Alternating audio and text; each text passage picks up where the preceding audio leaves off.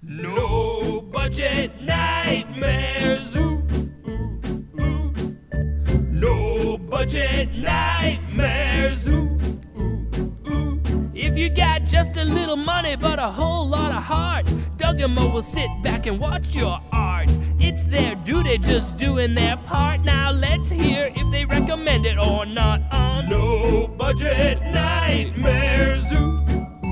No budget nightmares. No budget nightmares. Ooh. Mo Porn and Doug Tilley.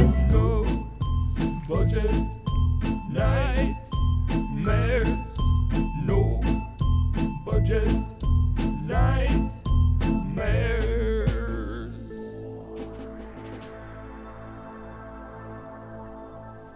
Good evening, ladies and gentlemen. Welcome to another No Budget Nightmares. This is Mo. He's a bad film hating while I skating all the while masturbating. That's Mo Porn, yeah. And with me, as always, is the one and only Doug Tilley.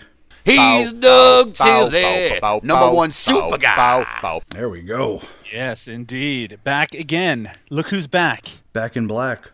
Back. There you go. I was going to go Eminem. You went AC/DC. I think you win this round, Mo Porn. Yes, we have returned. I think this is our triumphant return on No Budget Nightmares podcast. It's been a long, strange trip since our last episode, which covered... I mean, I think our last episode was one of our best, certainly best of recent memory. I agree. Yeah, and it was a lot of fun. And you know what made the difference, Mo? And if I could be so bold, I think it was because we were covering a movie that had a lot of fun elements and was a good movie. Right. And I know that some people think that. I was gonna say, why don't you remind the people at home what we covered last time? Last time was Truth or Dare? A Critical Madness by Tim Ritter. Yeah, I like how you said that like it was a question. Well, it is a question, isn't it? Were you asking me? Because yes, that was what we covered last. Truth or Dare? Truth or Dare?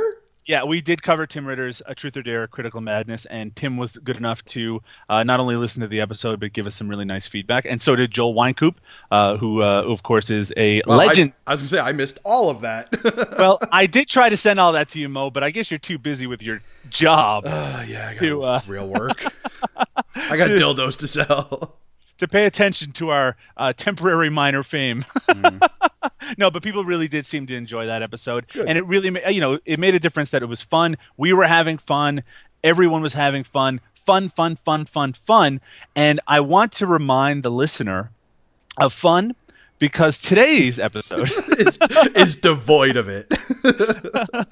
Now, those who did listen to the previous episode on Truth or Dare will know that we chose somewhat randomly a film that we, meaning not just Mo, but also you, the listener, could all share in together.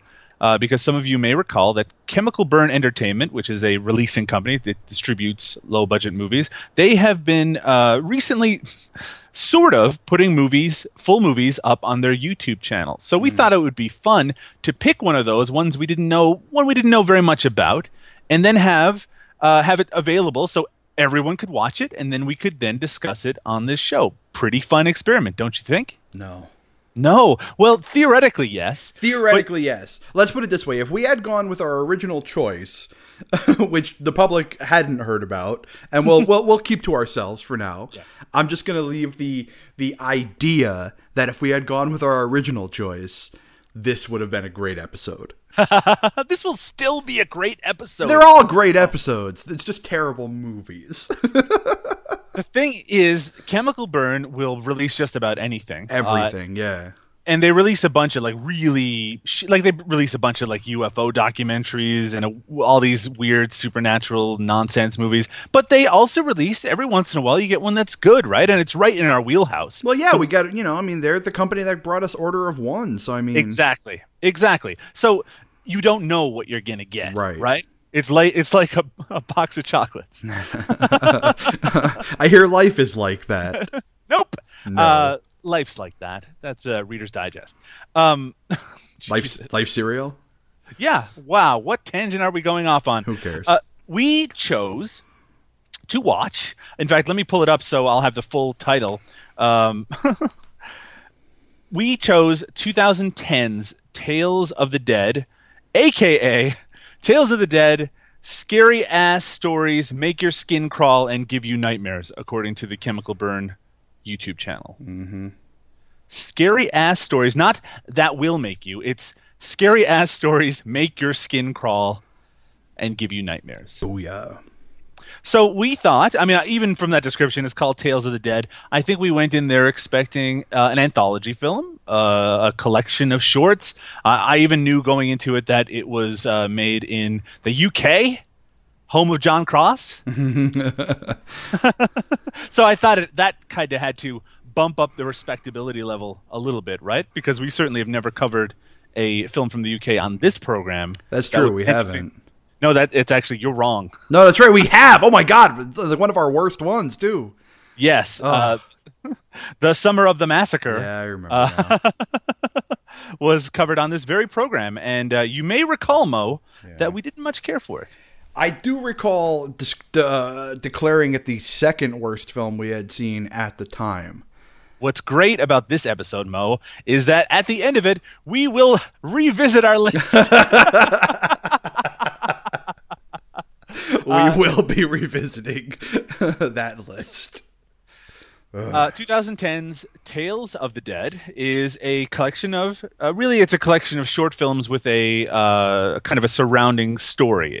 These films were directed by Kamal Yildirim. I apologize if I've mispronounced your name, but you've caused me pain, so let's even things out here. Can I read the plot summary on IMDb for this, written by the director? Usually I would say that's a little gosh. It is a little gosh, but I love this. I kind of love it because it's so wrong. And because it's written by the director. It says five friends gather on Halloween to continue their ritual of telling horror stories, each one telling a more sinister tale than the next, unaware of the horror that awaits them on this All Hallows Eve. A film from award-winning director Kamal Yildirim. I don't know if he's award-winning or not. If he is, they should take him back. But I mean, there's nothing sinister about any of these stories. I mean, I don't want to dive too far ahead. I do. Let's jump right to number 4. It ends with all of them being killed. Yeah, basically. The end. The end. No, the thing that we will keep coming back to in regards to Tales of the Dead is that all of these individual short films, and all of them were shot before the surrounding bits, by the way, they're all actual short films that have kind of been collected together here. Yeah. They all have absolutely fucking terrible endings. Yeah.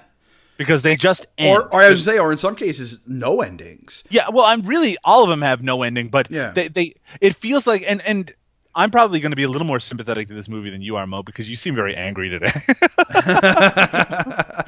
but I can say that when I got to the end of each one of these segments, I just had this kind of puzzled look on my face. I was pretty baffled, yeah. And I'm not angry. I'm not angry at all. I'm actually in a really good mood. But this movie is just not good. I think I just mistook you for angry because you're from the United States. Yeah, that's how it is. We're loud, boisterous. We always sound angry. and I mean, and you're Canadian, so you always sound sympathetic and sorry. So it makes sense. I am sorry. So both of us, you and myself, Mo, did watch Tales of the Dead, and both of us had a fairly similar reaction to it. And I want to warn, because remember that fun time we had last episode? I want to warn you that there isn't much fun. There isn't much fun to talk about in this movie. Even the sound clips don't sound much fun. They're not. I think it's probably because of those accents, those British accents, which are so distasteful. Well, the best thing about the accents in this is, like, and I had mentioned this before we started recording, is that everybody in this sounds like they're straight out of Attack the Block. You know, it's not there's not like that sort of like high class British accent, that some Brits tend to have. These are very sort of chav, accents, and they're a little off putting and don't really scream like intellect. Oh my! You are offending our European. Look, I'm not saying that these people are stupid. I'm just saying they sound stupid. It's I was gonna try to make like a reference to an area of the UK, like I knew what accents sounded like. They do sound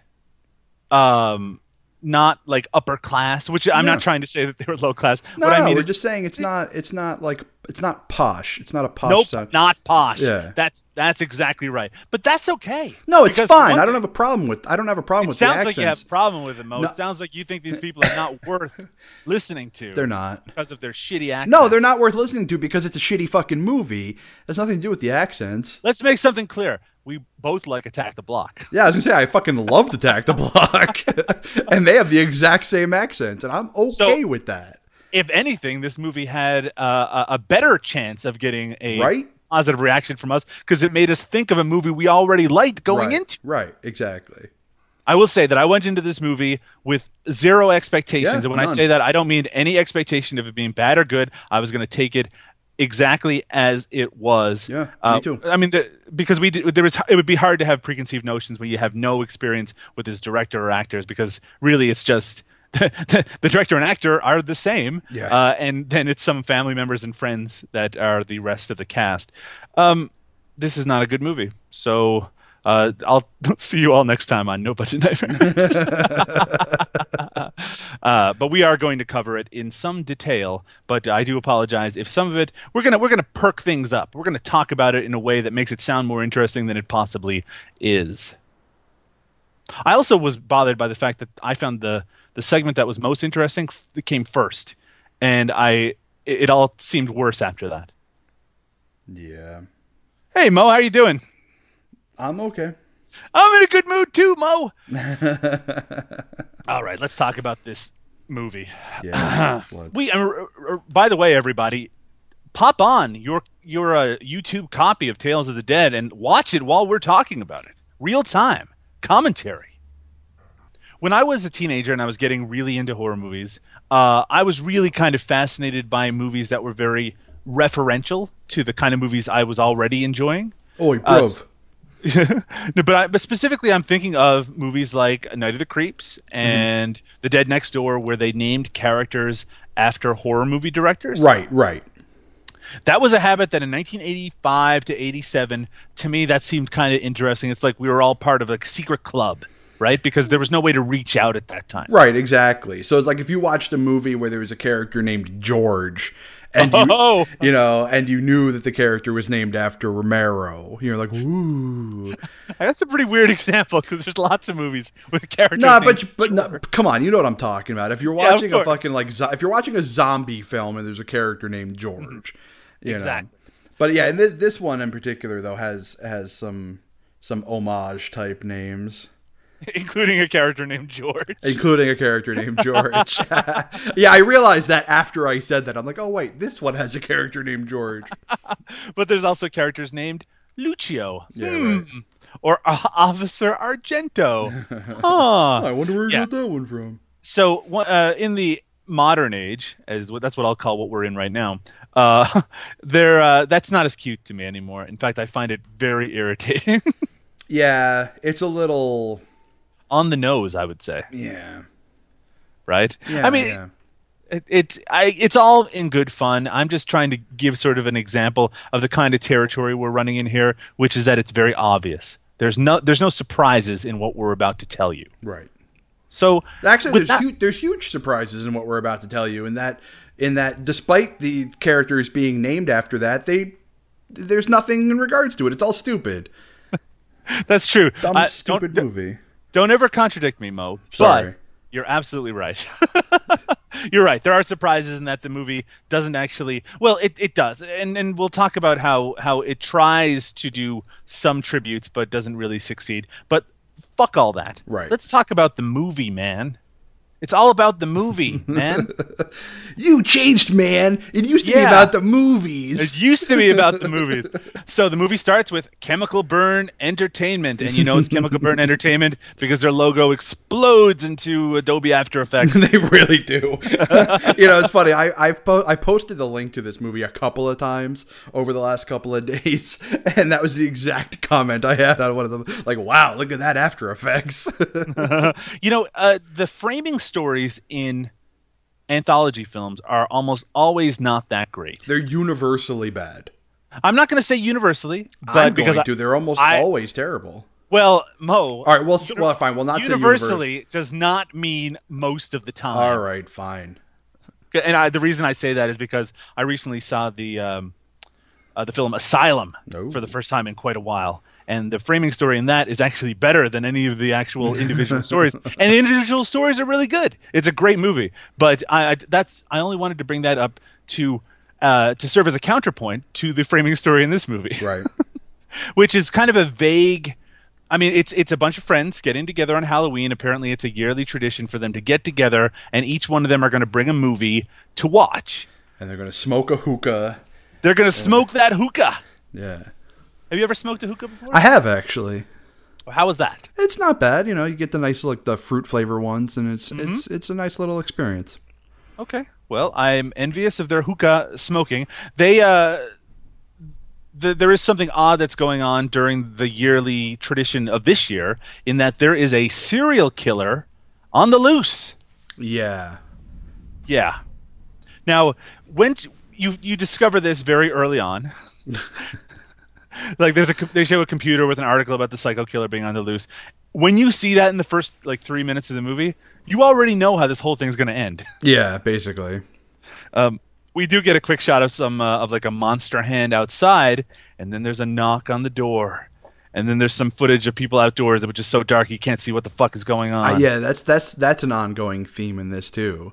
You know, it reminds me of that Turbo Negro song, "Are You Ready for Some Darkness?" Yes, let's hear it. I don't have that. Okay, well, you shouldn't bring up a song if you're not prepared to play a clip. You know what? I can say things off the head, you know, off the dome. I don't need to. Let's hear something off the head. Oh, just fucking continue. Ba-boom. So what happens is that we have the director, Kamal, and he is dressed as a vampire. That would be correct? Sure. He's setting up this party atmosphere. He's got it all set up. He's got the television. He's got the hookah. He's got the snacks. He's listening to hear about all this serial killer nonsense that's going on, and he gets spooked by people outside who are knocking on his door. Yeah, it's kind of funny that he would get so frightened by people knocking on his door on Halloween. I would suggest to you, Mo, that the problem with Kamal, the director, is that he gets frightened way too easily. Yeah. Because the common theme throughout this movie is him talking about how scary something is, only for it to be shown to be not scary at all. At all. Yeah. Of course, we're desensitized because we're old, stupid lummoxes who've watched way too many horror movies. But I would say I could show this film to my mother, who watches no horror movies, and she would say, well, this seems kind of lame. Yeah, exactly. True. That's a direct quote if she was to see it. Last night it was like 3:00 in the morning, and I was planning on starting the film, and Christine had fallen asleep on the couch, and I was going to wake her up to have her go to bed, but I started watching the movie, and I'm like, there's nothing scary about this at all. If she wakes up, she will not be concerned whatsoever. Because she doesn't like horror films. She gets, they frighten her. So so I was worried about putting on a horror film on the television while she was out here, and it wasn't an issue. What's interesting about your relationship, Mo, is that Christine doesn't like horror movies because they're scary. They're kind of unpleasant. If you don't like to be scared, right? It's unpleasant. Right. My wife doesn't like horror movies because she thinks they're fucking stupid and only fucking idiots watch them. Well, they're both right. Yeah, they are. So luckily, we are unscarable idiots. I am an unscarable idiot. Yeah. We'll get shirts with that put on. There's a knock on the door. Lucio, which is the director's name in this movie, he answers it. He gets scared at first, but it's really just his friends. They're just playing a little game with him, making some noise outside his house, because he is expecting them. It's like the half of the things that scare him in this movie are like a flashlight being waved at a door. Yeah. It's like, what's that? Jumps out of his skin again. Actually, there's a really good example that happens right at the beginning of the movie of the kind of lame shit that seems to freak them out, which is that they have a friend whose name is Ruggero, or Ruggiero, I guess they call him in this movie. Obviously named after Deodato, the cannibal Holocaust director. They don't know where he is. they hear a sound outside and they think it's him. Yeah, there's a But loud then- knocking outside. That's right. And, And they're then- like, that must be him. Yeah, that but, must be our friend. But then they get a call on their cellular telephone, and they answer it, and it's him. I believe they call on it. the I phone. believe they'd call it a mobile. Over Mobile? over in They were- that area. Then they got in a lift, and they went. They went to their lorry. flat. Yeah, The lorry had some petrol. They drank some Exactly, petrol. Exactly. And they went back to their flat and had some chips. So Ruggiero phones them and says that he's still at his mother's, and they're like, "Oh shit, there must be something outside, something really scary." But guess Oi. what it really is? Oi, bruv, met my mum's. Yeah, Yeah, it's him. It's him. it's him. He was just fucking around because Yeah, he like here's- shines a light on the door, and the guy's like, and then Lucio, who is not only the most easily frightened person in the world, but also the one with the least amount of common sense, he does the exact opposite of what you should do in a situation like that. He opens the door and sticks his entire body out and looks outside. and then he gets frightened when yeah. he also seems to believe that when someone tells you something on a mobile telephone, that they have to be telling you the truth. Yeah. Oi, bruv, I'm at my mum's. Bruv, Bro. he says he's at his mum's, but who could that be outside then? I like how we're all boy. turning it. How are we turning into like Irishmen and fucking like, or no, that's like Manchester and fucking Liverpudlian. Well, these are the four lovable lads from Liverpool. Oi, bruv. There is one woman here, Isabella, played by the director's sister, I believe. And so we should probably tell you how many people are sitting in this kind of collection. There is 5. There's Lucio, there's Isabella, there's Ruggiero, there's Juan, and there's George. Yup.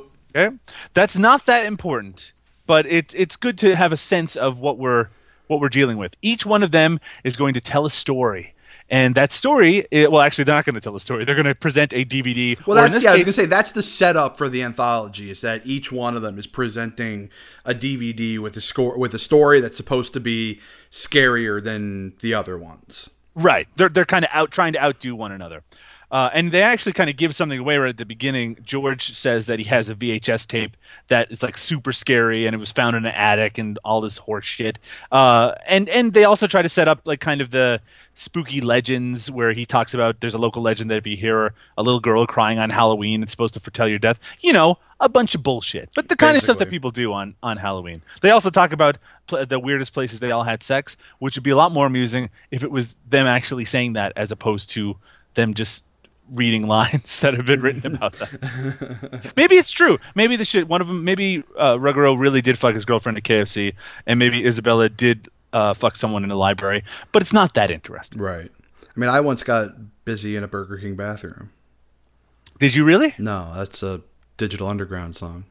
Oh, I didn't know. I feel like when I miss out on a reference like that. Well, one day we'll have an episode where we talk about the most interesting place we've ever made whoopee. Nah. Nah. So then we get to the first story. By the way, Ruggiero is a real asshole because he introduces the story, which is the first one. He introduces it saying, "This tells a story about some fucked up bitch that doesn't feel complete, so she has to lose part of her body to feel complete." Yeah, so they could have just skipped it because that's the entire movie. Yeah, it gives it away to such an extent that the whole like first half of the movie is completely useless after you hear that. Yeah, basically. So the first segment is called Less is More. Yeah, I hated it. Yeah, you hated it. I thought it was the best of the movie. It is. No, it's and- not. I didn't think it was.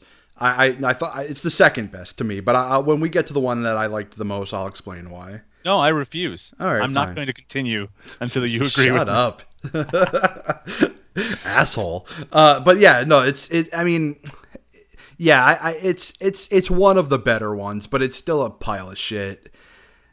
It comes with an interesting concept because it's based on a real condition, which is that there are people in this world Right. who feel like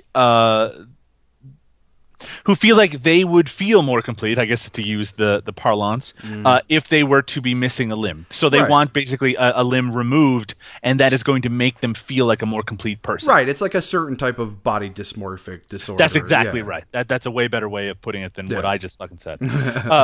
So I picture the director reading an article about this and saying, this would make a good short horror movie. And he's right. It would. Right. In this in this film, we have May Walker. She is a woman. I want to point out though, at the beginning of this, we at this short film, we get the first of many credit scenes. Mm-hmm. Every single one of these films has a credit sequence. Okay? And every opening and closing. Yeah, opening and closing. And every single one of these credit sequences has the director's name listed a dozen times. And normally that's fine. You know, but in this particular case, since everybody knows who this guy is, you know, and like he's the guy who's making the film, like, I mean, maybe just for the sake of like, you know, giving us something else to look at, you should have just come up with some other names. I did say that opening and closing, but that's not strictly true. That we don't get Not closing all credits of them. till the end. Yeah. I mean, what we're really watching here are just his earlier short films. No, stuff. I get that, but I mean, like as somebody who has done a lot of editing work himself, I know for a fact it's not that hard to toss some new titles onto a film. It's really, I mean, it's just a matter of swapping out text, and like he really could have. I mean, because really, by the time the fourth film rolls around, you know, you get so sick of looking at the same names over and over and over again that you just like kind of like you want to go like, all right, can we be done with this already? Yeah, no, I agree 100%. Now, this particular film starts with a quick sequence of this woman laying down, and we hear sighing noises, and we're getting the impression that she's having a limb removed. Yeah, I guess. And the story's sort of told in retrospect. Right. Yeah, I mean, really bad retrospect, but it's told. You know, I mean, we see the end first. We then see her looking into like a window, and she starts. She's outside, and she's staring at this gentleman who's missing a leg. He's in a wheelchair, and he does not appreciate being stared at. You think I'm a freak or something? What are you looking at, eh? Wake up! I'm not a fucking freak. Come on, let's go out of here. Let's go. I'm not a freak, you. Let's go. Idiot. Idiot. I'm not a freak, you. I'm not a freak. Idiot. So May, the lead character here, we don't really know at first what she wants to do, even though it's been spoiled for us already. We understand that her, and I guess it's her husband. We don't know that yet. They have a very strained relationship based around this difficulty that she's having. Right. And she has been talking to a doctor. But the doctors are very hesitant to do unnecessary surgery, which is a good thing. I was going to say, most doctors are not willing to do cosmetic amputations. Yes, exactly. And I mean, she doesn't just want like a finger removed. She wants her whole fucking arm and leg, I think, removed. Yeah, she wants an arm and a leg removed. Yeah. So she'd give an arm and a leg to have her arm and leg removed. You know, I'll be honest. I thought the setup to this was actually pretty well done. It's a shame that we already knew what we were headed for. Right, exactly. If you look at the short film by itself, forgetting the huge spoiler that happened 5 seconds before the film started, it's not bad. At least up to the point where she goes to see a doctor. The right. doctor's very reasonable. He says that she should look into psychotherapy, and she says that she sees a monster when she looks back at the mirror. So, you know, at that point, it seems like it's sort of a character study. But then the supernatural or the semi-horror movie elements get into things. Yeah. And as that happens, it gets worse and worse. Yeah, because you start seeing like weird shots of I don't know if it's supposed to be her or if it's supposed to be some random woman, but like I don't know, I couldn't tell. Was that supposed to be her, like when she was like hallucinating about a woman like stabbing herself in the leg? Was that supposed to be the woman? I think it's supposed to be her, because otherwise it really doesn't make any sense. Because she had very different hair, so I didn't know. You know, I didn't know if it was supposed to be her or not. But yeah, it's like, you know, she's fantasizing or like, hallucinating about someone stabbing themselves in the leg or whatever. I don't know. The whole thing's idiotic. Man, the people, when you watch this, and I'm talking to you, the listeners, if you watch this, the ending of this is so fucking horrible. Yeah.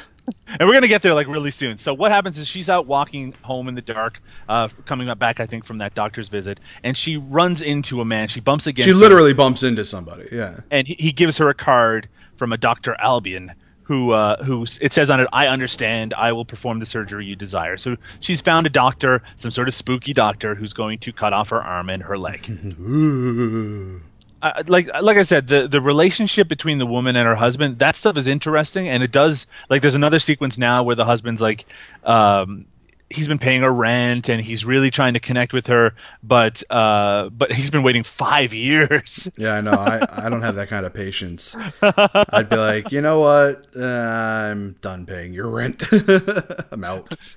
So they're eating dinner together, and she seems relaxed, I guess, because she knows she's going to get her shit lopped off. Yeah, she's all super excited.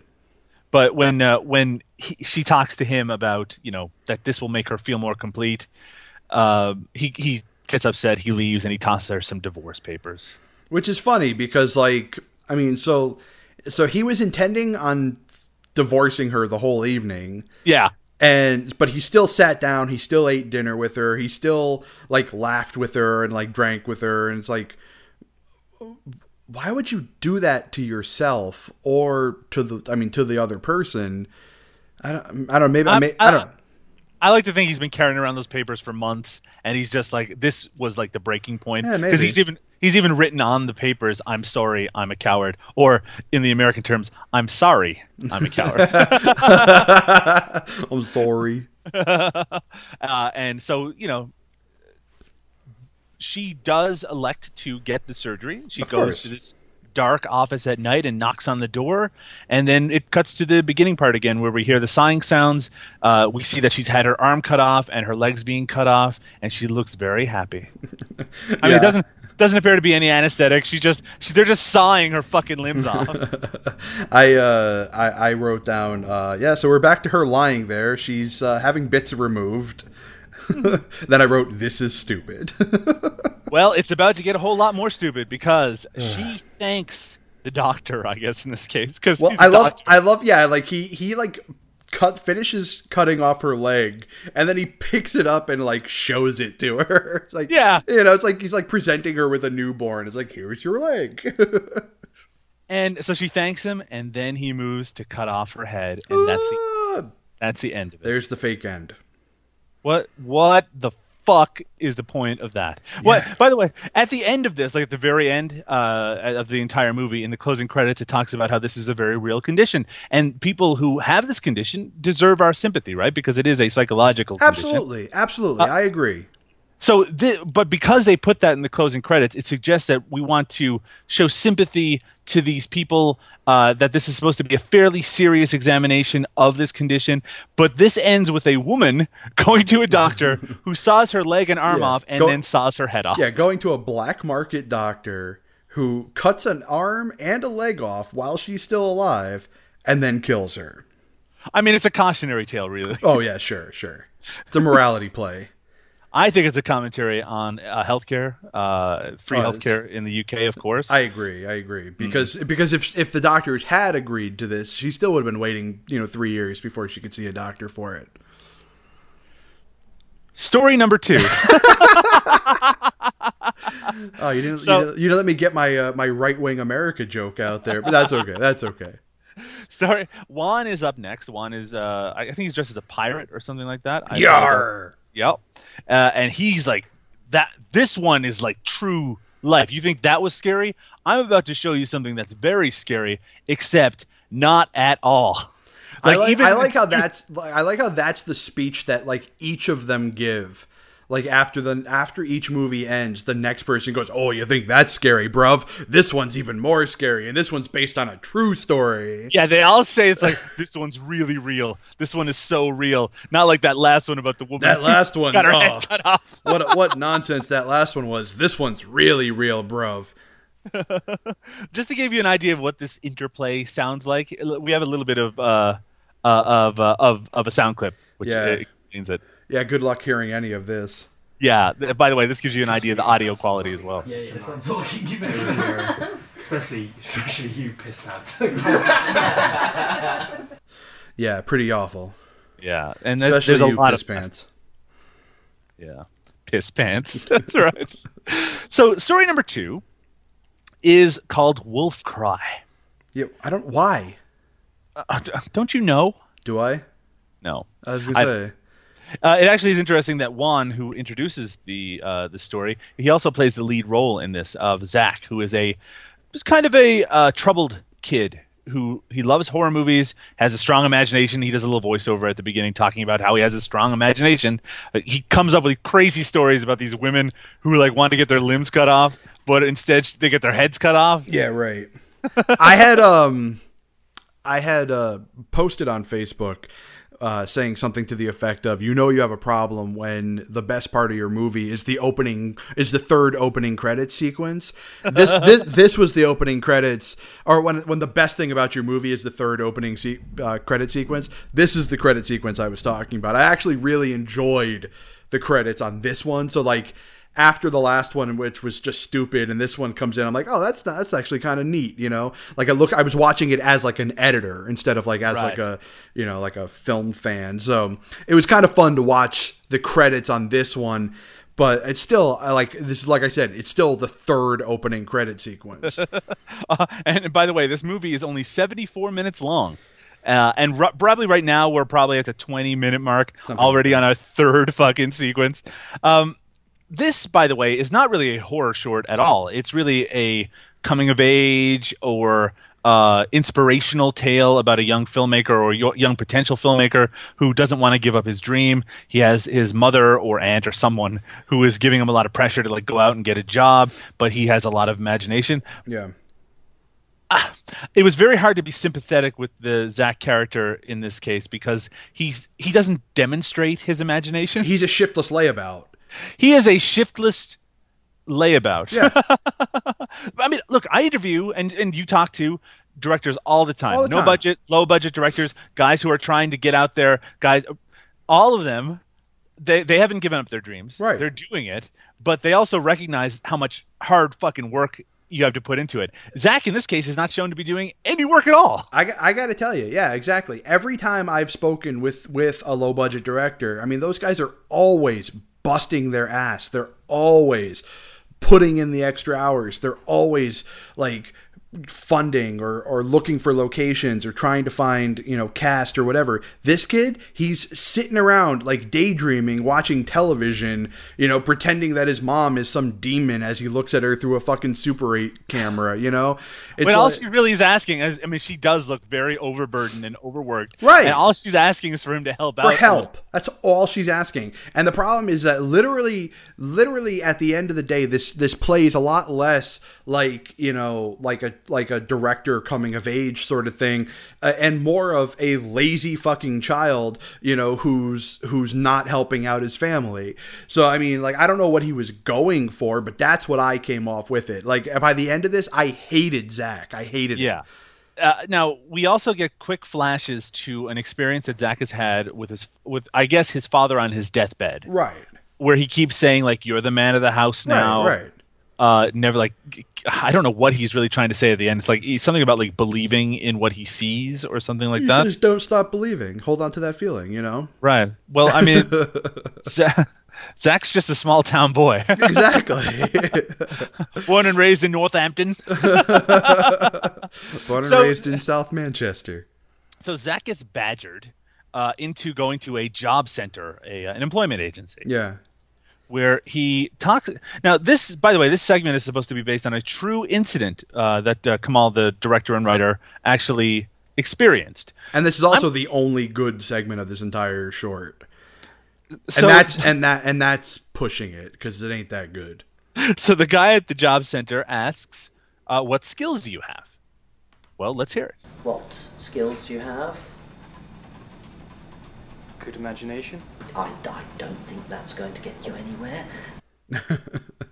Being like a flippant little prick to someone who's just trying to help you get a job is, I mean, I understand that no one wants to be put no one wants to be nailed down. No one wants to do a 9-to-5 office job that's Sure. going to sap their creativity, right? Right. But this person isn't saying that.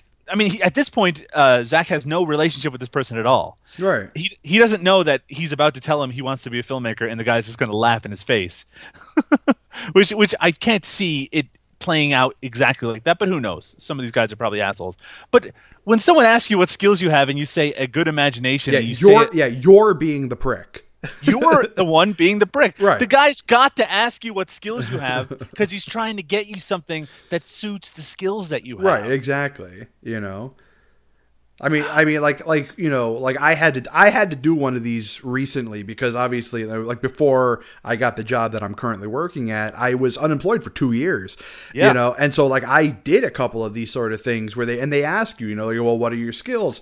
And like, I mean, like I really desperately wanted to. Well, I'm really good at voiceover work, and you know, and I want to do film editing, you know, but. They don't have jobs for any of that sort of shit. So it's like I'm like, yeah, well, you know, my last couple of jobs, you know, I did exterminator work and I did telephone calls. So you know, Like I know Microsoft Office, or Right. I do some minor HTML. You're just a little shit that you've done in your right, life. right. Obviously, Zach is a young idiot, and I used to actually train people in job building skills, and I ran into young idiots all the time. But in this case, we're supposed to be sympathetic to him, and it's very hard to be. I'm not. I wasn't at all. So he pictures, after the guy laughs in his face when he tells him he wants to be a filmmaker, he sees him as a clown. This Yeah. is the part you're saying was good. Yeah, you know, and like this was the best performance I thought in this entire clip, but it's still shit. So this is supposed to give the impression that Zach is sort of losing his grip on reality. Sure. We then see him in the shower, where he imagines that someone is approaching the shower curtain, as in Psycho. And he's like, he pictures, he imagines himself getting stabbed again and again, but it's actually just his mom trying to give him some shampoo. Yeah, first off, who the hell throws open a shower curtain to hand you shampoo? And then second off, who like rubs the shampoo in your face, you know, to like hand you shampoo? I mean, I understand where he's coming from and what he's trying to accomplish, but there, I mean, like even my suspension of disbelief is not so high as to, you know, as to put up with that. I mean, it did not work on every level. Yeah, exactly. It's like he's not like, oh, mom, you're what, you know, why are you in the bathroom? You know, no, none of that. He's just like, "Ugh." Mom, I'm naked. Yeah. How about this, Mom? My penis is out. Can you leave me alone for 5 minutes? You know. Oh my. Anyway, then he has another kind of fantasy sequence where he's watching a zombie movie in the dark, and he sees the door next to him start shaking. But it's just his mom again. It's the doors jamming, and she was just pushing on. Yeah, my notes at this point say they've done the exact same bit 4 times now. So he's asked by his mother to go down to the shop and get some fags, which is what she says. Did you notice the little E.T. homage in that little zombie section too, where like where like he and the zombie like touch fingers? I think that's about to happen right now. Oh, okay. Because he hadn't been interacting really at that point. What happens is he goes to the store and he thinks about his father who's spitting up blood on his deathbed, and then as he's going there, he thinks he sees a zombie crawling out of the ground. And that's when he touches the finger. I don't know if it's meant to be like E.T. or if it's meant to be like Hand of God. I don't touching. know. Yeah, it could be. You know. It is very bizarre. Yeah. And we see him running away, and this whole sequence looks like it's lit with a flashlight. It's really dark and unpleasant to look at. And then it just ends. And he gets surrounded by zombies in like a super fake looking graveyard, and then it's over. It's over. Like, we don't see him get attacked. He's not ripped apart. No. He doesn't wake up. He doesn't follow his dreams, theoretically. It just fucking ends. It just cuts back to the idiots again, and they're like, "Oh, bro, that was mento." You know what? I don't think they say bruv as much as you suggest. I don't think they say it at all in the entire fucking movie. They do. They do. They definitely say it a couple of times. I'm just playing around at this point. But yeah, there's like this commonality that like at the end of every film, the first thing they do is all agree that it's the scariest thing they've ever seen. Yeah, you know, like at the end of the first one, at the end of Less is More, they cut back and I believe it's the girl says, "Oh, that was right gory," and I'm like, come on, there's nothing gory about that at all. I mean, maybe a little bit at the end, but they all sort of agree. It's like, oh my gosh, that was so scary. But this one I'm about to show you, this is really scary. They're like, oh my god, that was really scary. But this one, this one's not only scary, but it's true. So this is Lucio's turn to pick a film, and his is called Penance, and it's about a serial killer and a copper, and it's sort of a game of cat and mouse. I thought this was the worst one. I would suggest, Mo, What? that this is the worst one. This is the worst one. This one is fucking horrible. Now you just heard me talk about how much I hated Zach on the last one. Okay? Right? And then I called this one the worst one. Yeah. This one, I think the problem with this one is kind of twofold. One is that it's trying to tell a more complex story and fails at it. Right. Miserably. It fails miserably. Yeah. Well, we didn't need really that. I mean, I think I needed the modifier.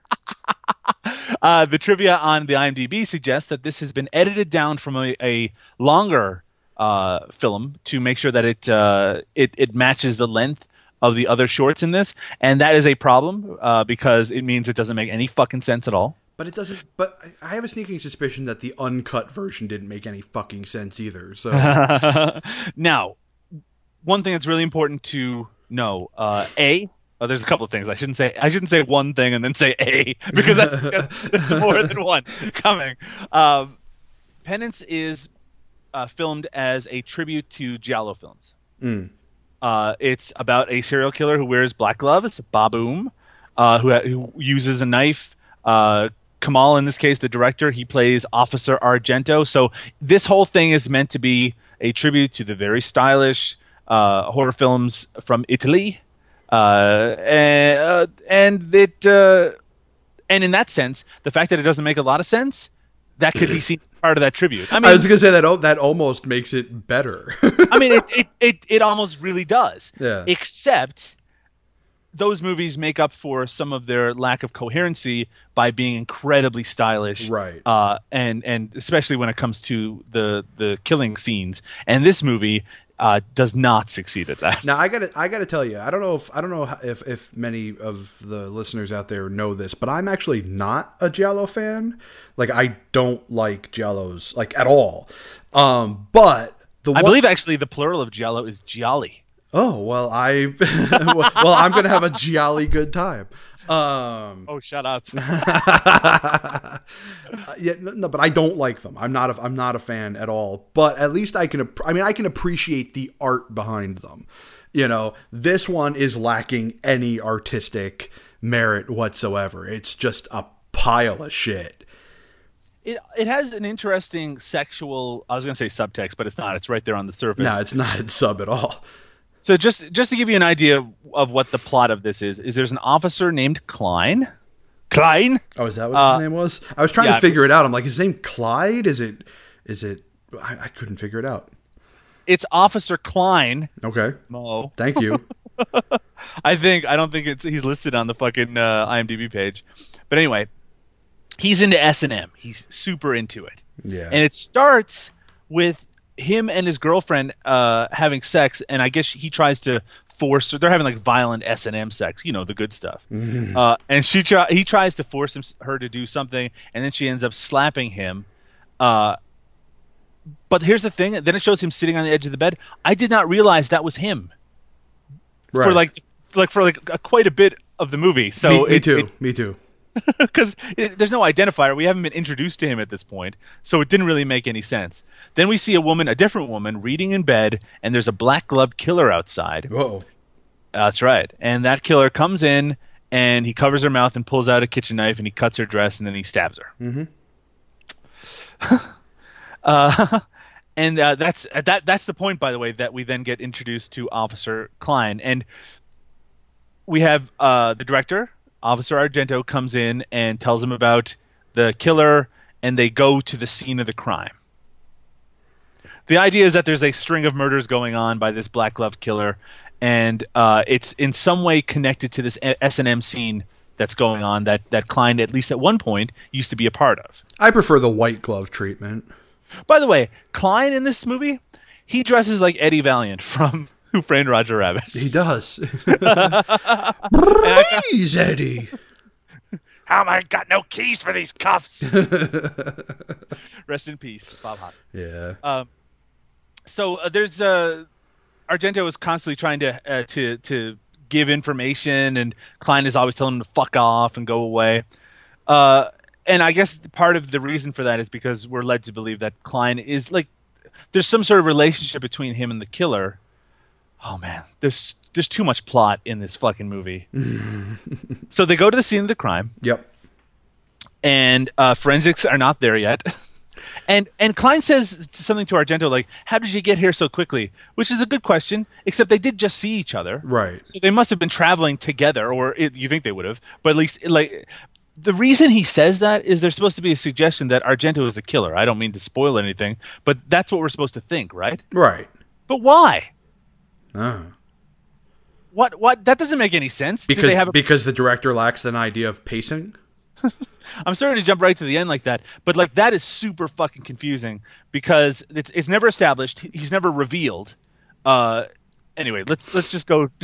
Let's just go. Yeah, let's just go through this one and be done with it because I hate this one so much. So here's what.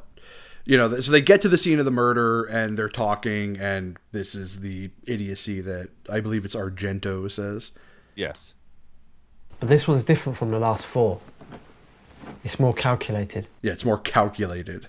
Acting! So Kline goes into the scene of the crime. He sees sort of like this Japanese wall print. He takes it down, and written in blood, it says, "I see you, Kline," on it. Not like ICUP, it's like ICSEEU, Kline. Oh, is that what it said? Yeah.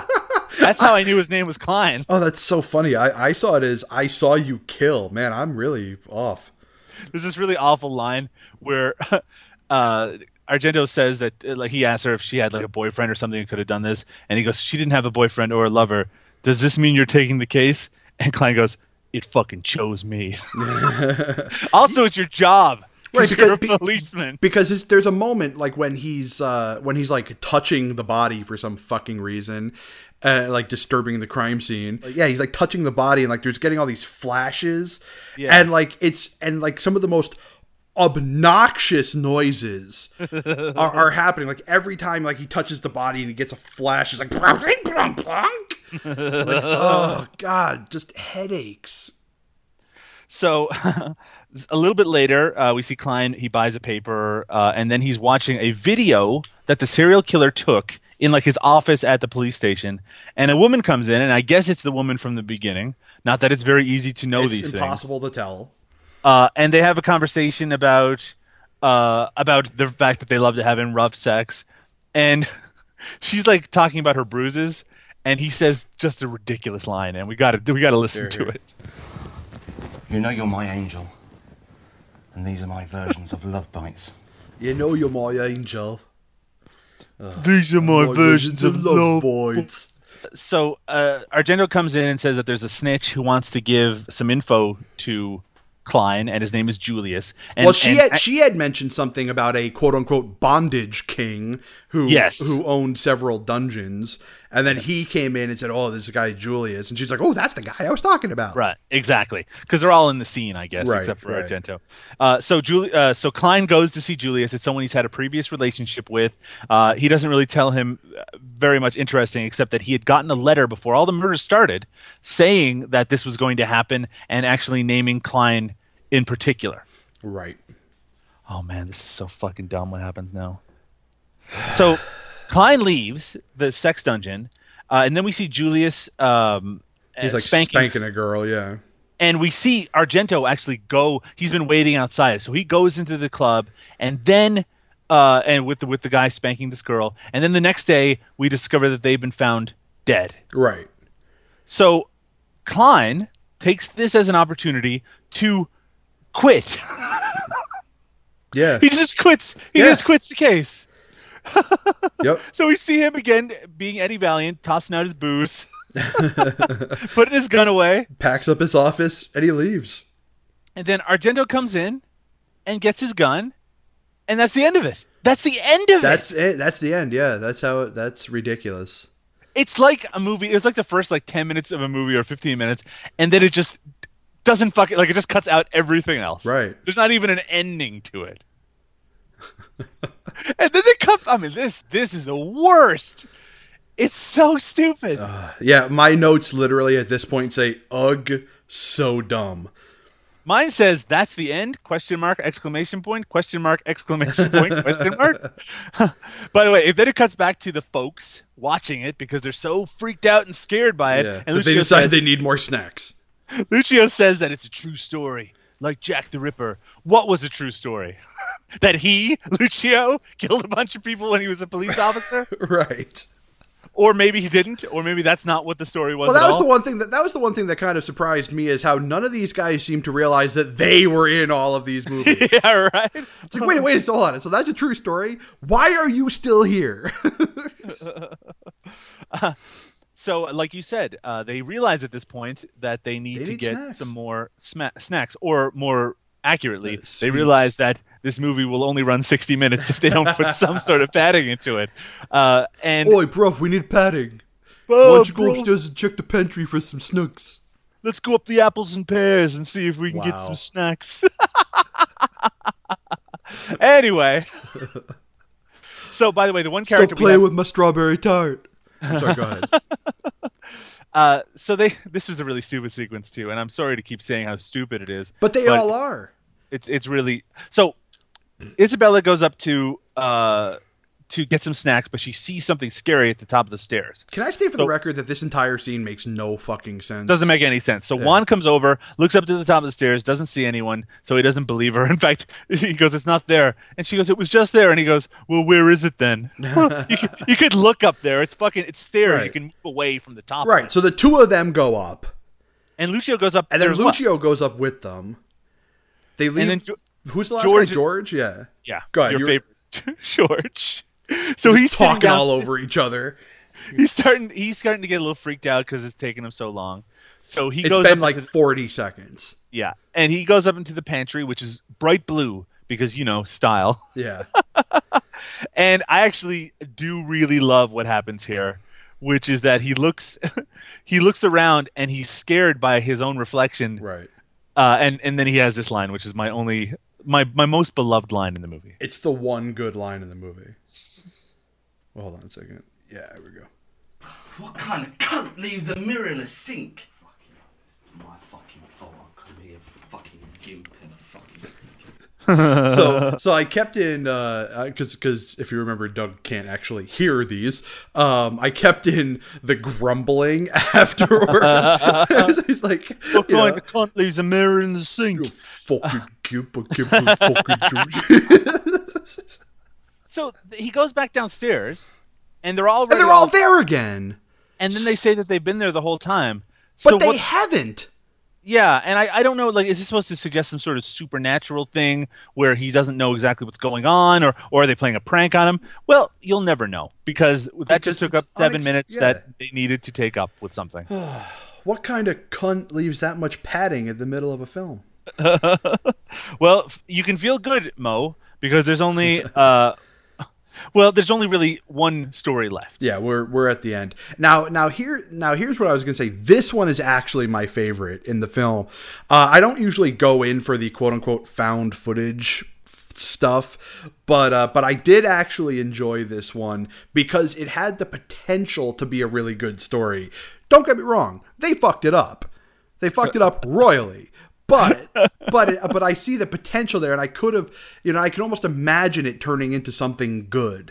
That first, it's sort of like the way that first one too. Like it was an okay idea that they fucked up. Same thing with this one, but I just kind of like the way that this one occurred more, especially since this one didn't have opening credits, so that was nice. So we're told by George, who is the one presenting this, that he bought a VHS tape at like a from out of a car boot, so he Right. got it out of a garage sale. And it was left by a director who died. Oh, no. So this is a true story, bruv. True story. And by the way, there was a cross with it for some reason. For protection. For protection from the fucking tape. Yeah. And it's about some sort of cursed street. So then you're right. It doesn't have an opening credits. It just goes right into the tale, which, by the way, stars all of them for the most part. Yeah. It's like, wow, I can't believe this happened to us. It's sort of a very... I mean, it's really just a variation on the Blair Witch Project. Yeah, it's this. I mean, there's 90 fucking. I mean, well, probably more than that. I mean, there's probably hundreds of fucking found footage films with this exact plot. Yeah. So the idea is that there's a the Northampton witch trials occurred at some point, and there's a street in Northampton called Cromwell Street where strange shit happens. People disappear. It goes really quiet sometimes, and police are just constantly being called out there. Right. And it's because at some point, 5 witches and a warlock were hung there, and now whenever anyone goes through it at all, they're cursed by them. They get the witch's curse. You would think you would think a street, which is kind of in the middle of where people are actually traveling on a regular basis, that's a lot of cursing. That's a lot of curses. It's a lot of people getting cursed by it. Yeah. And every time somebody drives by, they're like, "Oi, bruv, you cursed." Yeah, that's right. Every time. But it does do what good found footage films do, which is that there's a reasonable reason for him to have his video, his cassette recorder. In fact, it is a cassette recorder in this case because this takes place in 2005. Out, he's filming everything as they travel there. The problem is, it's almost like that Ghost Hunters show where everything they see freaks them the fuck out. Right. Even though, if you're walking past a building or driving past a building and you look in a window and you see like a sheet move past or a fucking curtain blow by, you don't just immediately freak out. Right, exactly. unless you are very easily freaked out. Yeah. I mean, I guess they're already kind of in a heightened mood, but that's the kind of shit that they deal with. They go to this street and they see what there is, maybe a face in the window. Yeah, they're like, oh, there might have been a face. I thought I saw a sheet go by. There's some lights in the window, Like, I mean, they see, the general idea. But the problem is like, the biggest problem, and this is, of course, the problem with almost all of the films on this, is that it's so dark that, like, you really, like, what they're seeing, you're not really seeing. It's not really getting picked up by the camera. You know, but then they do something pretty clever. I mean, and does happen in found footage films all the time. But I appreciate the fact that they thought to include it as well as, and they go and they research. Yes. So it cuts. They go to the street. They have a spooky experience, and then they all run back to their car, and they decide that they're going to go back later. Now, they go to the library and they do some research. They pull out a bunch of old maps. I mean, you're right. This is a kind of interesting sequence. Yeah. In the sense they're finding out more about it. They're giving some legitimacy to the tale. But the idea is that one of the characters, Ali, is acting like an asshole. Right. He's acting kind of weird, but we don't really get a sense that he's doing that. He steals a book from the library. Do we actually see him steal that book? No, it's really strange. They just talk about how he's acting strangely, but we don't actually see it. Right. So later that evening, I don't know why they spent all goddamn day instead of just heading over there during the day, which would be the best time to check this out. You'd think. So they're all sitting around in one of their houses, and they're just chatting. By the way, there's a woman here, and the woman has a baby, and every time they leave, they bring the baby with them. Can I just state for the record, I hate to be an asshole, but man, that baby was the creepiest thing about this thing. Yeah, it is. I mean, like, I don't want to talk shit about anybody's baby, but I'm just going to say that, like, I mean, like, as far as casting is concerned, that baby was perfect casting because it was the most terrifying thing about this entire video. It was a scary, weird-looking baby. Yeah. Sorry. I mean, babies, it's not because of this particular baby. All babies are pretty weird. It's true. Most babies are. So they're sitting in this house or apartment, and they get a call from Ali, who's been acting weird, and he. I like how you're saying Ali, like you use it like it's like short for Allison. It's Ali.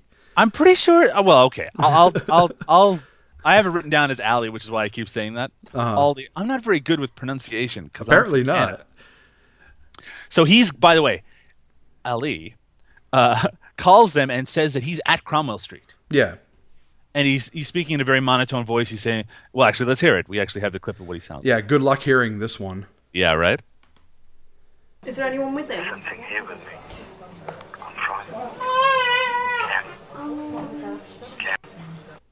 And I love how we get a little shot of the baby crying there.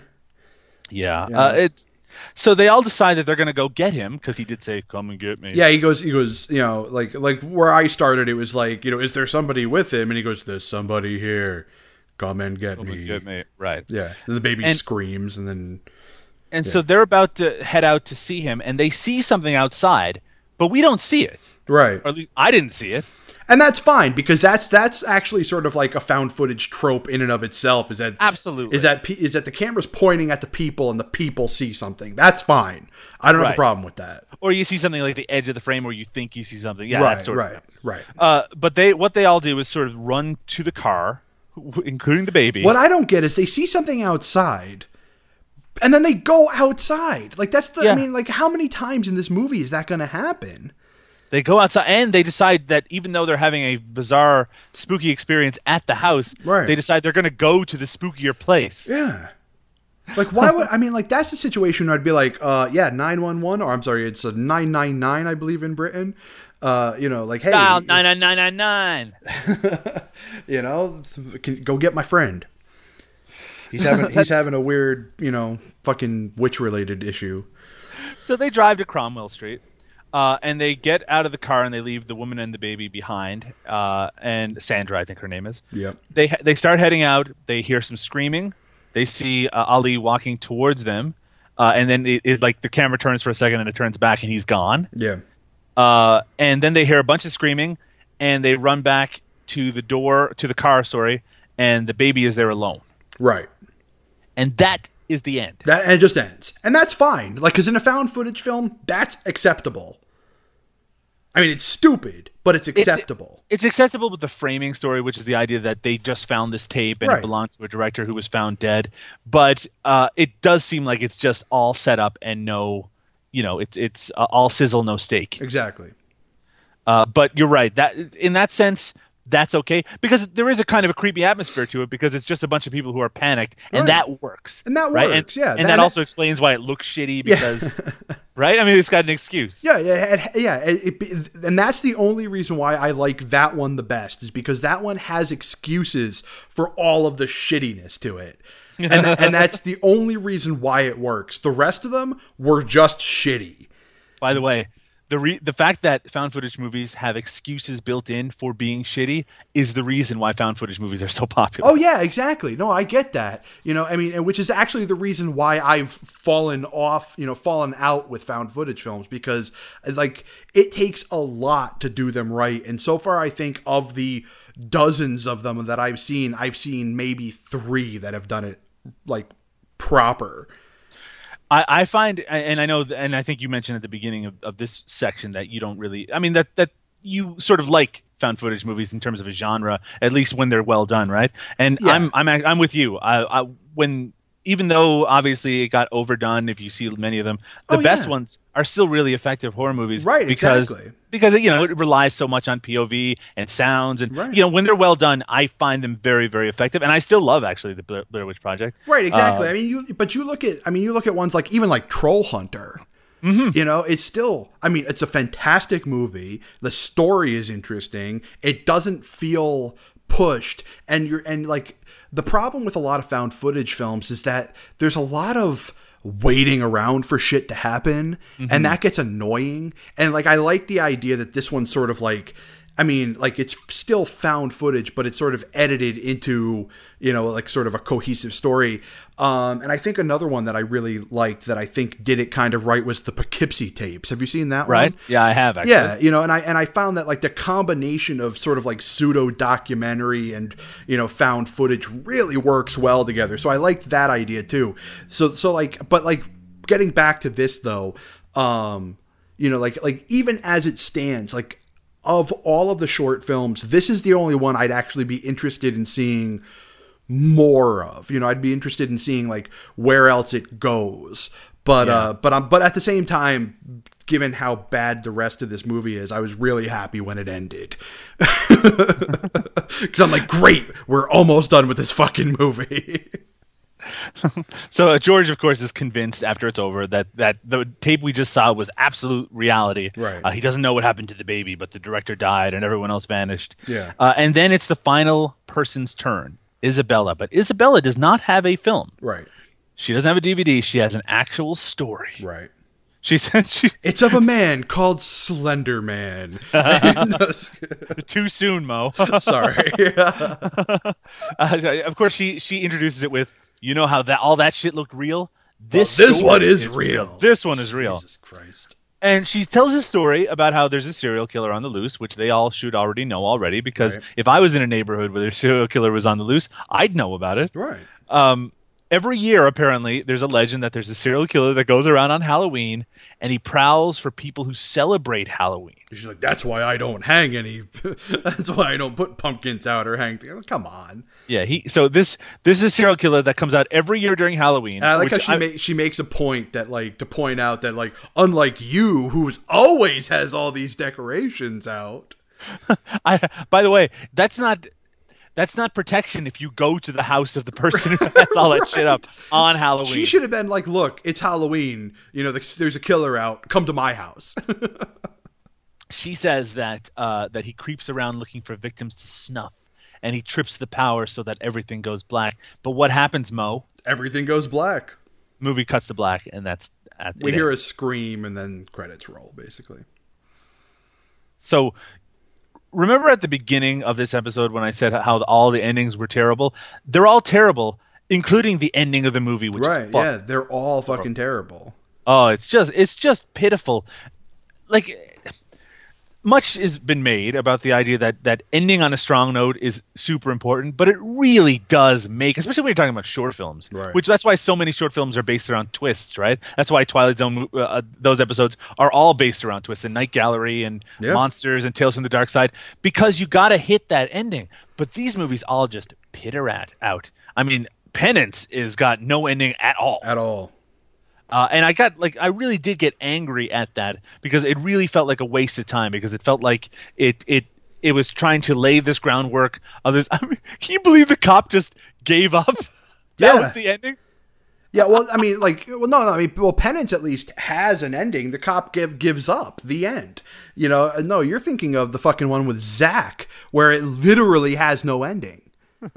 and isn't even meant to be scary. And yeah, exactly. I mean, and even the first one, even Less is More, doesn't really have an ending. I mean, yeah, fine, he kills her, the end. But I mean, it's still such a terrible way to end a short film. What I mean about Penance not having an ending is that all the setup, none of that. All right, there was a ton of setup, and then it just fucking fizzles to nothing. No, I get that. At the very least, everything about this movie is unsatisfying. It is literally masturbation without ejaculation. Right, and you know, and I'm okay with edging, but I mean, I don't want that in my cinematic experience. Yeah, exactly. I want to finish. Yeah, you don't want to gleam the cube when it comes to watching horror movies. Nice. This is the tantric sex of horror movies right here. You just keep going and going. Oh, except you, not even at the ending do you get any satisfaction. Right, exactly. I mean, man, now I know what Sting feels like. What does he feel like? Well, now how he feels, I should say. How does he feel? Disappointed. This movie, Tales of the Dead. Sorry, I was trying to make some transition into some sort of Sting song, but all I could think of was Field of Gold. What a weird thing to pop right into that. All right. I'll take it. Every move you make, I'll be watching you. Wow. Yeah, but I won't be watching every Tales short of the Dead. Every short film you make, I will not be watching you. I feel like we should say something nice about this movie, because we did slag it off for the past hour and a half or so. I did. I said everything nice I could say about it. I mean, like, what I liked about it. I mean, I was open and honest about. You know, I mean, like, it's the way I figure it. It's at the very least I owe the director is to be honest about what I felt about the film. You know, and whereas Most of the movie I did not like. I mean, there was a couple of moments that I really did, and I mentioned them, and that's the best I can say about the film. That is fair enough. Yeah. I think that there's a lot of good material in Less is More. There's a lot of potential. Let's Yes. go there. There's a lot of potential in all this, and I'd actually like to see the director take a lot of these ideas and a lot of this potential and expand it out. Maybe, get a couple of other people to come in and help with, and maybe like punch up with the writing. Yeah. I Yeah. mean, that's where it really falls down. I mean, there's also some technical issues which we didn't really get into. Right. The sound is obviously really bad. Right, but especially in the that's equipment stuff. There's not a whole lot you can do about that except for maybe like rent better equipment. But I mean, well, they obviously could do something because some of the shorts had better audio than others, right? That's true. And it's really just the the framing story segments which are particularly bad with that. Yeah, but because also it's- because of the accents. I was going to say bad accents, but they're really just accents. Not bad accents, just accents. There are no bad accents, just bad people who have bad accents. Nice. So there are technical issues, but the filmmaking itself, in terms of the editing, The editing's pretty rough. But I mean, like, I'll say this: I didn't have any particular issue with the direction. I thought that the films, were made well enough. It's just there. I mean, there are issues. Like God. And like, how do you critique it without sounding insulting? Like, I'm not trying to be insulting. I'm trying to be encouraging. You know what I mean? Like I didn't like this movie, but that doesn't mean that you should stop. It just means you should do better. If that makes sense. So you're saying do better. Do better. Yeah, that's my advice to any filmmaker. It's, do the best. Don't do the best that you can. I should mention that sorry. I was going to say, and if you can't do good, then don't do it all. Or do. just try, man. No, try. That's the important Everyone's part. allowed to try to get better. But I agree. If you do release your attempts, then it is very fair of us to then critique those That's attempts. true. That's true. We are told in the closing credits that the condition in Less is More is called BIID, Body Integrity Identity Disorder, which is a psychological disorder wherein sufferers feel they would be happier living as an amputee. Again, that is the basis for something that could be so interesting. Right. Like a full-length movie you could base around that idea, Absolutely. especially when you treat it with a lot of sympathy and you treat it with how it affects people, the relationships that you have, like they do here. So I was really bummed that it all kind of fizzled away to nothing. Yep. So there was an attempt there at least, and I do give points for trying. Tales of the Dead, available to watch for free on the Chemical Burn YouTube channel. Should they do it? No. I hope they've already done it if they're going to be listening to this episode. Well, if you have, I'm sorry. I feel, who I feel really bad for is Rue, because I don't think he had any idea what he was getting into when he signed up for this project. I mean, I think he had an idea, but I thought he thought it was going to be all like, it was all going to be like Las Vegas Bloodbath and and like the fun movies, and then we give him this to watch. Rue messaged me on Facebook today to say that he was almost finished the song for this episode, and I apologize profusely. We want to give you more to work with when it comes to writing a song, but one way or another, he's got to write a song about it, and he did. He wrote a song about this movie. Right. So we've given all the good news that we can. Now I think it's time to pull the Band-Aid and give the bad news that this is probably the worst movie we've ever watched.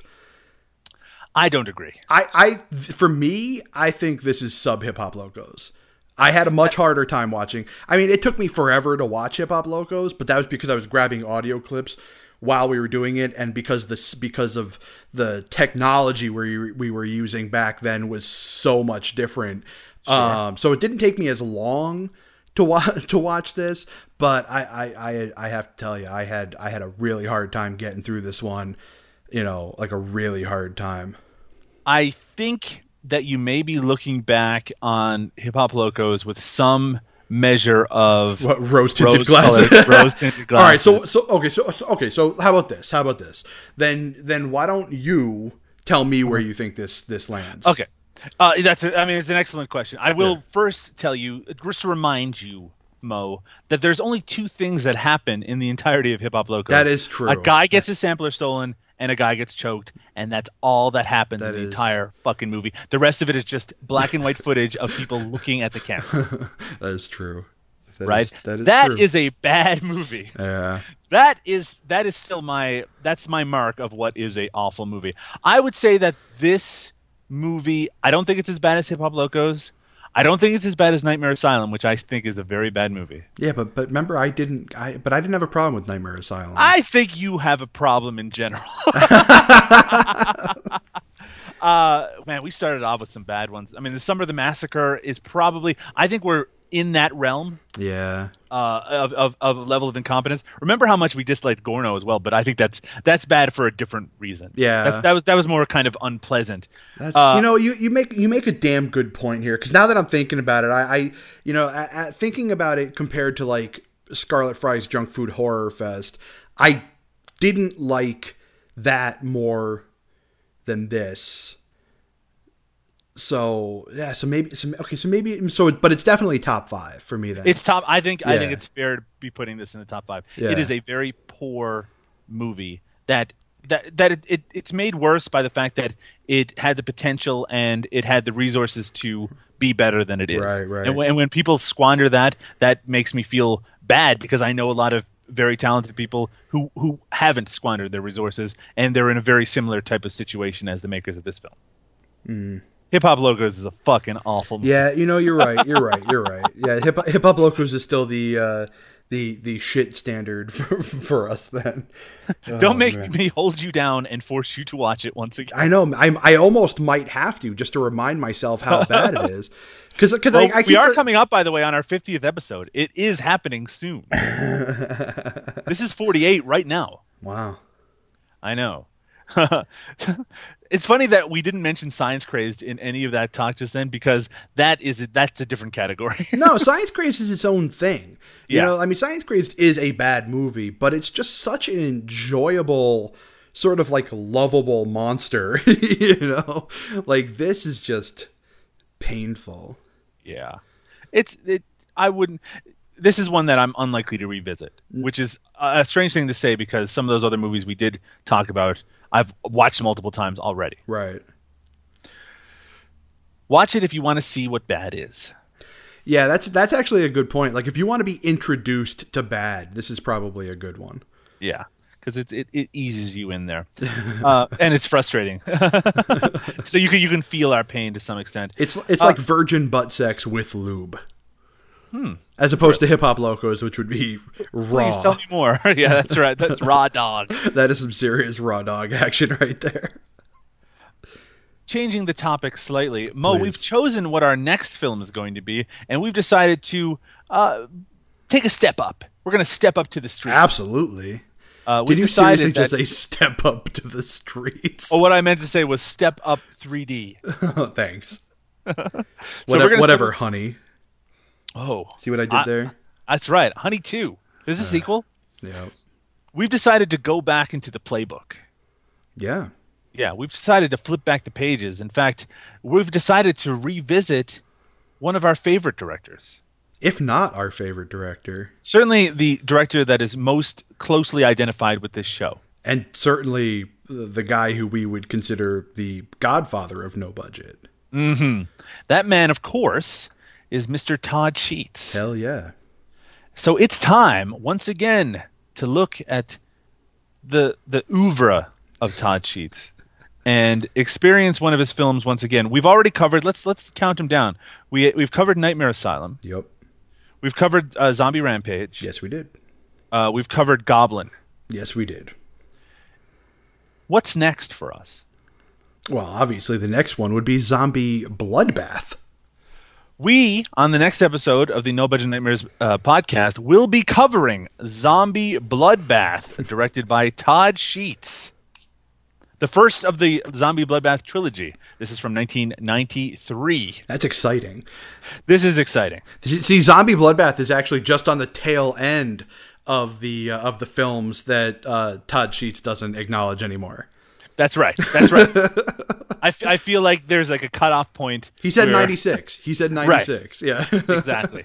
Exactly. And this is 93, but the trilogy actually goes past that point because Zombie Bloodbath 3 was made in 2000. Oh, so, you know what? No, I think he said anything before 96 except Zombie Bloodbath. So I think he actually does acknowledge the Zombie Bloodbath films. Then we're looking at one of the most notable modern of Todd Sheets films. Nice. So this I am expecting and predicting great things in this episode. So everyone, get your special editions of Zombie Bloodbath ready because we're going to cover it on the next episode of the No Budget Nightmares podcast. That is exciting.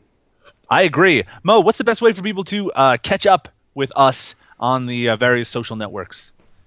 Well, I mean, if they want to have a good time like all the kids do, they can cop onto the old Facebook there. I'm here for a good time. Yeah, I mean, for a good time, call. Not a long time. Doug Tilley. Yeah, pop on over to Facebook. Give us a look up. We're at No Budget Nightmares. Just look up. Yeah, look us up.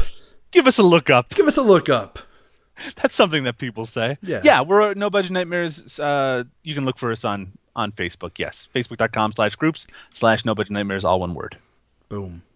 Ba-boom. You can also find both of us on the Twitter. Mo is at Drunk on VHS, all one word. Yep. And I guess that's it. Doug is on Twitter at Doug_Tilley. That's TILLEY. Yes, you can find our various postings there. We will be always discussing low-budget cinema on both of those locations. You can also find my writing over at dailygrindhouse.com, and you can find Mo's other podcast. Yeah, this is a good one. All right, so for right now, I can't tell you where to find it. Just, I mean, it'll still be live on the internet Wednesday nights at 9. But just keep an eye out on the Drunk on VHS Facebook page to have an idea of where to listen to it, because for right now it's kind of homeless. But that won't be the case for much longer. It's just weird timing. In fact, it probably won't be the case by the time this airs, but I just don't have any information right now. So keep an eye on the Facebook page. Hell, I'll even post it on the No Budget Nightmares page. Yeah, let the people know. Let the man march. I'll give the people what they want. Give them what they really, really want. Jesus Christ. Zig-a-zig. And with that, I think that's all there is to say. Mo, have you seen any good movies lately? It's a good question. Is it? No, not really. I'm just vamping for a second so I can get up. I've definitely seen bad movies lately. Well, have you seen a movie lately, I suppose I should say? I saw the new Godzilla. What did you think? Loved it. Good. I really did. I really, really enjoyed it. I've been reading a lot of reviews, and I've heard a lot of people throwing around phrases like too serious or like mediocre, and I'm like, you people are morons. You have no idea what you're talking about. First off, there is nothing serious about the new fucking Godzilla movie if you're looking at it from the right angle. Every sentence that Ken Watanabe says is laughable at best. They're all hilarious. Every single fucking thing he says, from the very first time he says Gojira, I was laughing. And like, if you look at it, and even like the design of the new Godzilla looks like a guy in a suit. I thought that was fantastic. That was my favorite part of the whole thing. I'm like, it looks like a guy in a suit. It's fantastic. A tubby American guy in a suit. Yeah, it looks like it does. It looks like a fat American dude with no neck in a suit, And it was awesome. People complain, there wasn't enough Godzilla in the movie. But if you think back to the first Godzilla, he's only in the movie for 20 minutes. So what? Who cares? Did it do its job? What? Who cares? Yeah, exactly. Did it do its job? Yes. Did it end with me feeling like it took more from like the campy 60s and 70s Godzillas than the early slightly more serious ones? Then yes, I did. I really did. He's destroying cities and he's killing monsters. It's great. I loved it. I saw it twice in 3D, and I liked it very much. I mean, I have my issues with it, just like everybody else. No, even I have issues with it, but I still thought it was a way better film than I think a lot of people are giving it credit for. Yeah, and I'm glad to see it was a success because it seems like the kind of movie where a follow-up can be even better. Absolutely. And let's hope we do see that. It's interesting that I have paired it, and when I say pair, I mean I've accompanied my viewing of Godzilla. I watched for a different podcast.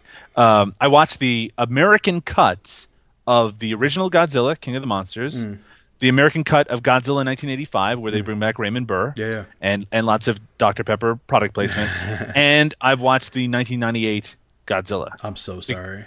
The idea is that they get the complete American perspective on what Godzilla is, leading up to the new movie, and I thought it was kind of interesting. But I'll tell you what, all the new Godzilla had to be was not as bad as the 1998 one. That's true. And that is a super low fucking bar because that movie is horrible. Amazingly bad. And watching it now in particular, all it does is make you think that the people who made it hated Godzilla. Yeah. They fucking didn't like it at all. They hated the property. Right. And even in the interviews with Roland Emmerich where he's talking about, he's like, I wanted to take like the concept, but pretend that there's no movies that have been made and like build it up from scratch. So I just made like dinosaurs attacking New York. It's really bad. Yeah. So don't revisit that unless you want to get angry. And I remember seeing that in theater back. Yeah, in I saw it. I saw it in the theaters too. I was super excited because I'm like, oh my god, because it's kind of funny how that sort of happened, like right at the height of like a Godzilla phase that I was going through. Sure. You know, and like I hadn't heard anything about it. I didn't know what was going to happen. You know, I didn't know anything about the movie because I was really a little pretentious at the time. I wasn't really like watching. What? I wasn't like watching trailers or anything like that. You know, so I kind of went into it not knowing anything about it. But I had just finished about like a month or two sort of obsession with kaiju films, and I'd watched a bunch of Gamera films and a bunch. I went through the whole shebang, so to speak. And yeah, man, I love those shebang movies. Yeah, funny. I hear you. It's terrible, just so fucking terrible. I was so like angry. I think that is kind of the final word on the new Godzilla, which is that if you were watching any era of Godzilla moving up to it, you can see how there's a continuity into the new one. And you couldn't see that at all in the 1998 one. It felt like it was intentionally trying to alienate the people who like the property, while the new one feels like it's trying to embrace and expand it a little bit. And so I was really happy with that. It also, for the first time in a very long time, it's a movie that has a lot of destruction that feels like it earns it. I think I was reading a review recently, or maybe I saw a video of it, and what they said was how you have a Godzilla movie that somehow has less destruction than a Superman movie from last year. And in this case, it feels like you end the movie feeling like this character is one that you want to see more of, and that he is someone that is it's an interesting thing to follow. And I'm talking about Godzilla, not the human characters. I did. That was my biggest complaint with the movie, is that there was just a little bit too much of those human characters. Now, I mean, I was okay with the amount of Godzilla there was, but I just didn't like the human characters at all. Like they were just all like, come on, there's one guy out there pulling off all this shit and being, and yet for some reason he breaks a small piece of glass near this giant fucking monster and it fucking hears him. I mean, think about it. Like Christine put it best when she said that's like the idea of like an ant breaking a piece of glass and us locking eyes with it. It's also, I mean, I don't want to belabor the point here, but the 1998 Godzilla, it changes sizes like between scenes because like they're constantly losing it. Yeah. Can you imagine the Godzilla in this Godzilla movie, that anyone losing it? He is larger than the biggest skyscrapers that he's walking past. Yeah, no. I mean, there's a real scope that I really appreciated. Yeah. And yes, so that's a movie that we've both seen. And I also recently saw the movie Short Term 12, the dramatic film starring Brie Larson from last year, and that is very, very good, and it's on Netflix in both Canada and the US, so you should definitely check that out. Yep. Yup, I also have seen Johnny Dickey's latest film, City of the Dream Demons, which you should be looking out for. An interview with Johnny with the review of that movie coming soon to Daily Grindhouse. Might already be up by the time this episode drops. I watched the new X-Men movie too, but I don't want to get into it, but I didn't like that nearly as much. Yeah, this is No Budget Nightmares, by the way, where we talk about the biggest fucking blockbusters. The movies that cost $200 million to make. Yeah, basically. Join us on the next episode of No Budget Nightmares for Todd Sheets' Zombie Bloodbath. Now, listen to Rue's song about a much less interesting movie. God, I'm so sorry, Rue. Please keep making songs. Please. Let's sit around the hookah, 'cause we have some yarns to tell. It's All Hallows Eve, so let's raise a little hell. I'll show you mine if you show me yours, there's scary times ahead. It's time to spend an evening watching Tales of the Dead. I'm feeling far too empty. The way to feel more complete is to remove a limb now. Some fingers, hands, or my feet. These digits do depress me. My members make me feel sad. So please just hack them off now. Hack them off now. Hack them off. I see a monster in the mirror. I can't figure out how I can make myself clearer. So screw off with the rules now. I don't care about the board.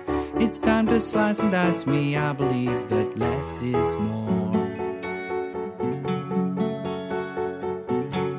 I know you need me to help you out. This house can't stand if I laze about. He's gone and now I'm man of the house. My dreams, my needs won't just go away. I can't fill the hole with a job or pay. He's gone, he left, and now I decay. You tell me monsters don't exist, but what I see I can't deny. I know what I've seen and I can't resist. Do you know what happens when you cry wolf? Wolves cry. Wolves cry. Wolves cry. Wolves cry.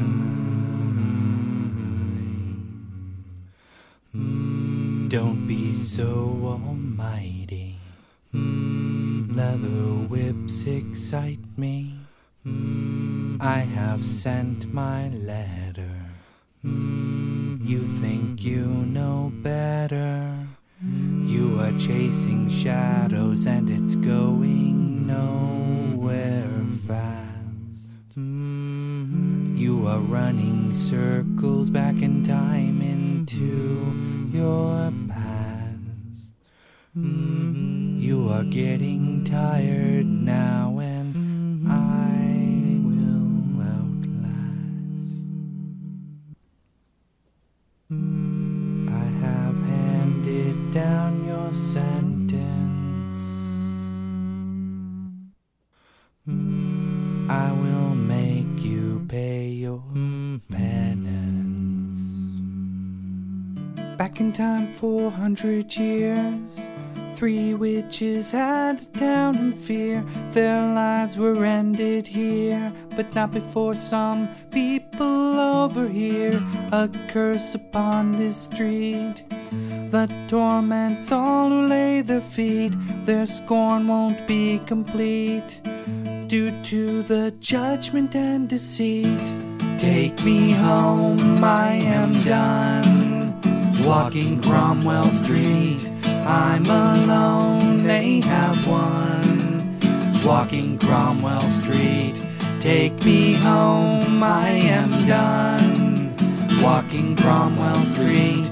I'm alone, they have won walking Cromwell Street. So 4 of us have shared our stories, 1 is left to hear, and then we can collect collect the new ones to celebrate next year. So long as we aren't snuffed out by the killer on the loose, the one who cuts the power before stringing up the news.